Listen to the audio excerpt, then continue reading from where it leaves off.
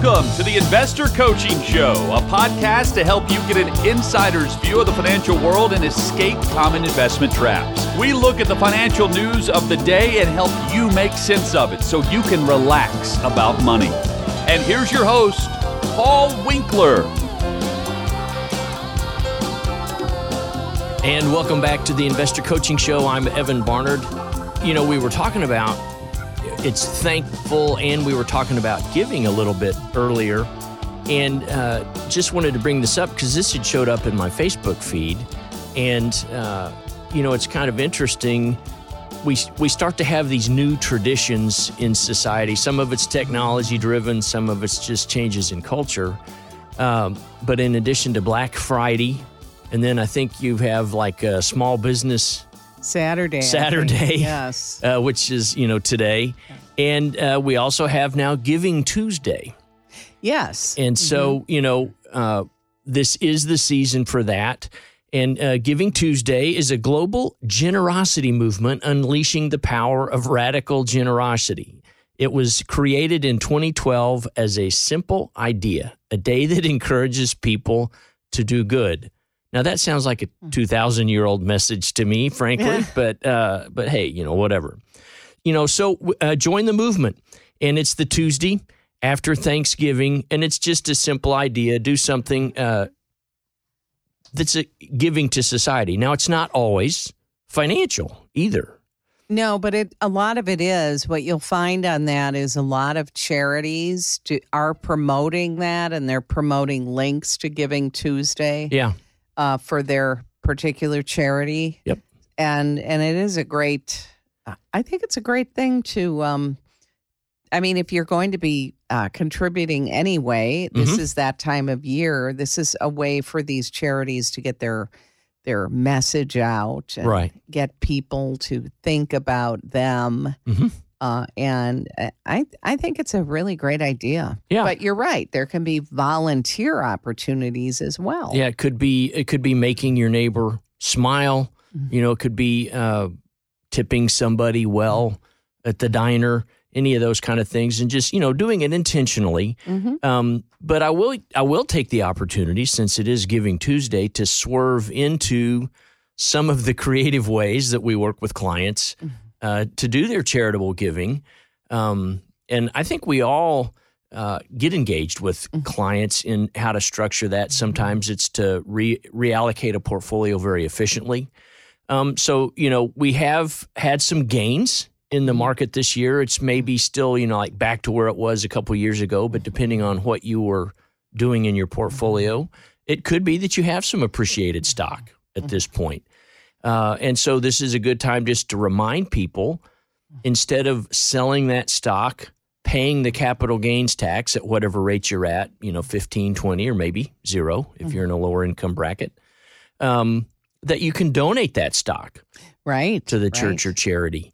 I'd be interested to know if you have similar conversations. A lot of times when I bring this up to clients, it's kind of the initial response is, well, that sounds like a good idea, but that just seems like it's going to be really complicated. Do you get that feedback from people as well? Well, yeah, I think that's true, but I think that there's also a little hesitation of the letting go. Oh, yeah, of okay. it as well. Giving to the kids, certainly. There's a hesitation. Yeah, but there can be so many advantages to it. For sure. Yeah. And at least for this particular topic, we're talking about a gift that you would be planning on making anyway, before you just write a check. Right. You know, look at, hey, maybe I have some appreciated securities. Yes, it might be an extra step to contact the charity, basically find out where they have their account. If it's a large charity, chances are very good they already have an account somewhere at a Charles Schwab or a whatever to handle those kind of gifts. Larger churches all have those. Foundations do, too. Yeah. There's a lot of foundations that you can donate to, and then they will if it's not a large enough amount that you'd start your own foundation, you know, you can put that in with a lot of other people's money and do a lot of good that way and get a great tax deduction. A lot of times the custodians have a simple form that you fill out instead of, filling out the distribution form of send it to me. You just fill out a form that says transfer these shares to XYZ charity. Well, what's the benefit? Well, you get the value of that charitable gift up to, I honestly can't remember if it's dropped back to 50% from 60% during COVID. But let's just say at least up to 50% of your income, you can take that donation. And the charity doesn't pay any tax. And so you just, basically you disinherit the government. Why do they do that? Because they want you to help a charity. Then the government doesn't have to fill that gap. One of the other things that we talk with clients often about is qualified charitable distributions. And so that is simply making a donation out of your IRA. Now, you have to be over 70 and a half to take advantage of this, but many people don't know you don't necessarily have to have a required minimum distribution. That age is now 73, but you can still make a qualified charitable distribution above 8 once you hit age 70 and a half. And it is equally as simple to take advantage of that. Simply, you fill out a form that the thing you have to do is make sure that check is made out to the charity. And at some point, I think the government will figure this out technology-wise. But right now, if you make a gift to charity out of your IRA, it just shows as a normal distribution on your 1099-R. When you get that, into January, first part of February, it says, you took $32,000 out and it's all taxable. Well, I thought I made a charitable gift. Well, what's the deal? You just have to tell your tax preparer that you made the charitable gift, and it's reconciled on your tax return. I think down the road, they're going to end up having a code for that on the 1099. Yeah. I mean, I've heard no conversations about it. I think they'll eventually figure that out because that has stuck in the tax code. That seems to be a positive thing. The limit is $100,000. To take advantage of that, but it's one of the few double dips that we have left in the tax code for individual and married filers. If you're not a corporation or a business owner, you get to reduce your income by the amount of that gift, and you still get to take advantage of your full standard deduction if you're not in a position to itemize. So there's always some ways to do that. You can also gift property. Yeah, I was just going to bring that up. You can gift property, or you can even put it in a conservation easement. That's another way to get a deduction. There you go. Yep. You'd have to really work fast on Giving Tuesday to create a conservation easement. Maybe that's not something you would do. You could call the attorney on Tuesday. Yeah. But there's all kinds of creative ways. I was just going through, this is kind of the season where I go through the garage and go through my closet and, okay, what just doesn't fit anymore because Cindy's a good cook, and like, okay, I got to get rid of this jacket. Just anything, help out a family. Giving Tuesday isn't all about the tax deduction, just to be real clear. It's about giving. It may just be taking a meal to somebody, helping a family out that you're aware of. Doesn't mean you get a tax deduction. It just means you're thankful and you're going to be doing some giving. That's one of the things we love about 99.7 is, we just finished the Radiothon for Nashville Rescue Mission. And so, we're in a very giving community. I think they raised almost $250,000. I don't know what the final number was. I know last number I saw was like $243,000, but that was before some of the other data had come in. And so, giving's a big thing around here. Take advantage of it. And that's going to be kind of an exciting deal going on. Interestingly enough, I was listening to, let's circle back from last hour. We were talking about pay raises and things like that. What were some of the other tips in that article that seemed to kind of jump out? It's the article was, and this is, again, let's see, the pay raise people say they need to be, the pay raise people say they need to be happy. And they were basically saying in largely every demographic, no matter what your job or your earnings are, they were saying 50% is what would make them happy. Wow. And interestingly enough, this was even people who were millionaires, people who had over 200,000 or lower income people. It really kind of didn't matter. But what they were saying was, is of course, what we've been somewhat talking about is money doesn't buy happiness. Right. So there's this perception of people that, oh, if I just get to this income level, whatever that happens to be, then I'll be happy. That will be life-changing. Now, that can be true to a certain extent, obviously, if you can't pay your bills, you know. But what they're saying in the article is there's really other ways for you to be happy than just get a large raise, which I don't know. I've never had a 50% raise. I don't know about you. I don't know people that do. So and the employers aren't really planning on it according to the surveys. So it might be a better idea to get back to giving and put priority to time and other ways that can lead to happiness. Okay, yeah. So, you know, and there's another article by Harvard. All right. Yeah. And it said, giving thanks can make you happier. Yeah. So, I mean, we're in a holiday season. We just had Thanksgiving. And I don't know about you, but in my family, a lot of times we go around and ask people what they're thankful for. Sure. But you can do this, of course, at any time. And this article is talking about how it actually makes you healthier. And it can help with things like sadness, anxiety, depression. And basically what it is you're giving gratitude, and gratitude is something you should practice that can help actually make you feel happier, make you focus less on the money. Sure.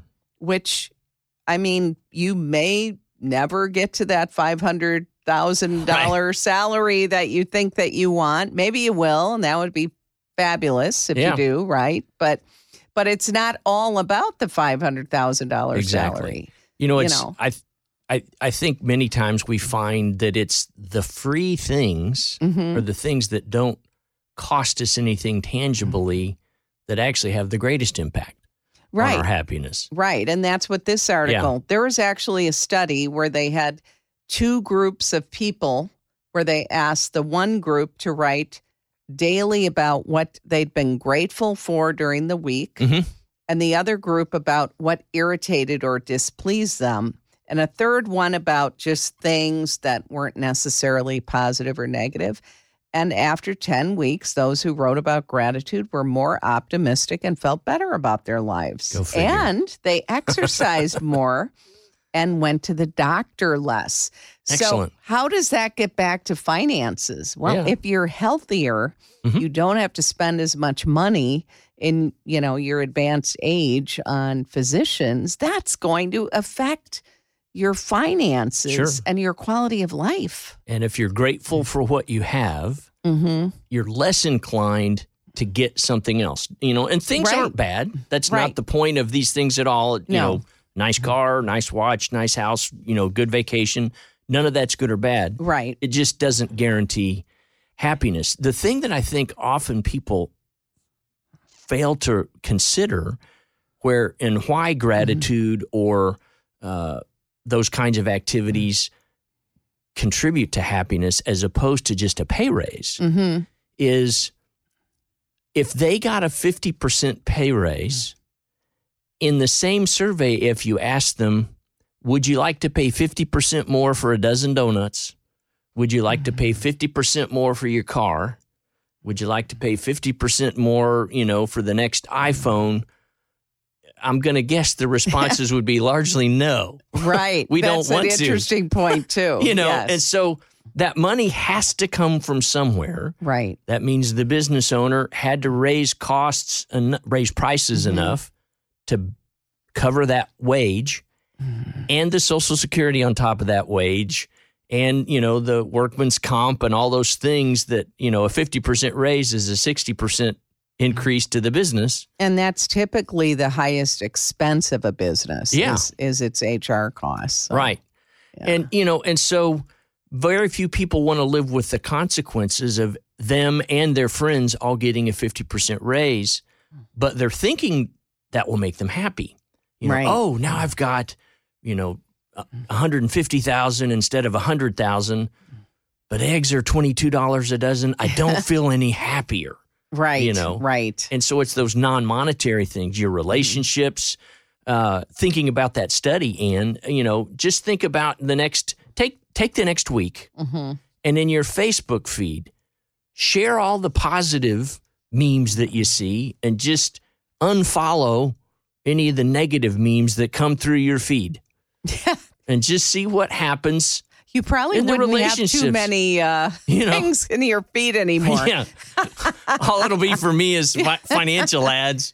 Although I Googled, I was Googling log cabins or something. And so now I'm getting all these ads for house plans. So that's a blessing. At least it's not all an annuity workshop or whatnot, So we're glad to move on from that. But, take advantage of that and take the week and jot down the things that you're grateful for and see how your week plays out. See if your kids are a little bit nicer or well-behaved, see if you get along with that neighbor better. Or your spouse. Gratitude is, you should work on it. Yeah, absolutely. Because it's a mental exercise that it gets easier and easier and more automatic when you do it. Practice thankfulness. Yes. Thanks for tuning in to the Investor Coaching Podcast.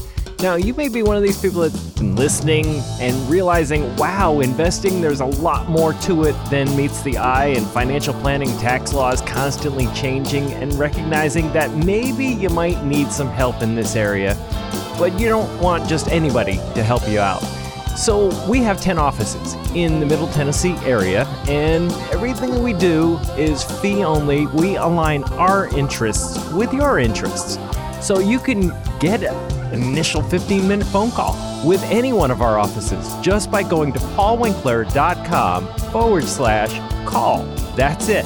Every one of the offices is run by somebody with 20 plus years experience. They're all degreed planners. They all have academic backgrounds in investing, and you can get the help that you need. So if you want to set up a complimentary phone consultation, just go to paulwinkler.com/call. And we look forward to seeing you soon. And welcome back to the Investor Coaching Show. I'm Evan Barnard filling in for Paul as he goes to wow another audience with his drum playing prowess, sitting here with Ann Swaski. Ran across an article in MoneyWise, and it was hedge your portfolio against inflation by investing in commercial real estate.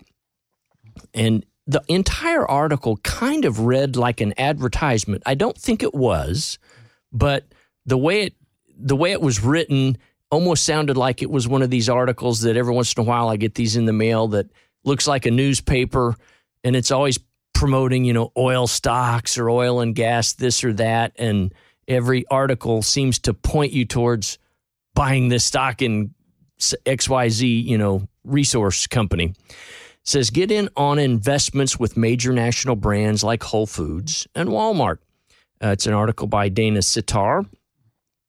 Amid skyrocketing inflation and the uncertain economy, smart investors, here we go, are looking to diversify their investments outside of the stock market. Commercial real estate has long been touted as a wise investment for adding stability to your portfolio, outperforming the S&P 500 over a 25-year period. No reference to the data there, but that'd be an interesting one to see.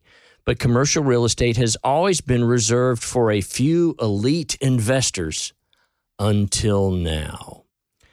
And XYZ, in this case, First National Realty Partners, allows individual investors like you to access institutional quality commercial real estate investments without the legwork of finding deals for yourself. So just initially, before we even get into the investment aspects of commercial real estate, what is usually involved from your side of the equation if somebody else is doing the legwork for a deal? They're usually going to make most of the money. These people aren't going to do this for free, are they? Right. So we want to fortify and enhance our portfolio with the commercial real estate. Here's actually why I wanted to cover this, is because a lot of times people don't think about this. Investors own a share of institutional quality properties from national brands like Whole Foods, CVS, Kroger, and Walmart, which provide essential goods for their communities. Well, it's interesting the way these are written, and back in the day, I sold REITs, listed and unlisted real estate investment trust. Back then, they typically had about a 7 or 8% commission. I mean, this is 30 years ago at this point, 25 years ago. We've got this nice distribution, this nice yield and cash flow. Well, a lot of those started to have problems over the last couple of years as interest rates increased, and a lot of these properties couldn't meet their obligations. There's been a lot of bankruptcies and so forth, and some, big, like whole neighborhoods and entire shopping centers. But here's what jumped out at me. I have to invest in this real estate to take advantage of things going on at Whole Foods, CVS, Kroger, and Walmart. Right. That was the first thing I thought about it was, well, when you own stock in those companies, they own the real estate already. So you don't have to go and invest in the real estate. You already own it. Exactly. Yeah. Exactly. And it's redundant. It is. Yeah. You're overweighting a category that unless you're improving the real estate, there isn't a cost of capital, and you're already getting that exactly with the stocks. If Kroger opens 3 new stores, okay, that takes property, and I participate in the profit or, the decline of Kroger's, how they go, or Walmart or whoever. And, so you think about that. A lot of times people will look at a portfolio and say, well, hey, how come we don't have commodities in here? How come we don't have real estate in here? All we have are stocks and bonds and this kind of stuff. And it is already there. It's just, as you said, you were not doubling down on commodities. We have the companies that not mine oil, refine and, extract oil out of the ground, refine it, turn it into gasoline or, nylon hoodies or whatever they do. Coal companies that mine the coal, process it. Gold is, we have both gold mining companies as well as, a lot of times, I don't think Genesis is publicly traded, but, jewelry stores that are publicly traded access gold as an everyday raw material for them. You have exposure to all of those kinds of things when you own the stock of the company. Well, and I used to sell commercial real estate. Okay, yeah. In my prior life. And so they would do this this is how they would market it is, there's a Walgreens going in on this corner and you can buy the lease, or a post office. There's any number of things. Yeah. And you will get this stream of income, and it's very safe because those companies really never end up going out of business. They never leave that location, et cetera. But then, I can just think in the last few years of how many CVS's aren't around anymore, and how many, and there actually have been closing post offices and even Walgreens locations that seemed so very safe. All you're doing is you're putting your eggs in a very small little basket with lack of diversification. So if that location closes, you are really in trouble. Right. And these REITs, I have a client right now who just found out that part of her portfolio can't be moved because that REIT is not illiquid is the term we use. Yeah. Yes. So I mean, there's things to consider with these. They make it sound very good. Yep. And people can make money in real estate, but they also, I always say, real estate works until it doesn't. Right. And then it doesn't work frankly, well at all. That's every investment, Yes. right? At least if you're stock picking, it works that way. Yeah. It's thinking about the REIT issue. One of the problems with accessing real estate from the ownership side as opposed to within the stock of a company is one of our fundamental things that we teach is the ability to rebalance your portfolio when asset categories move.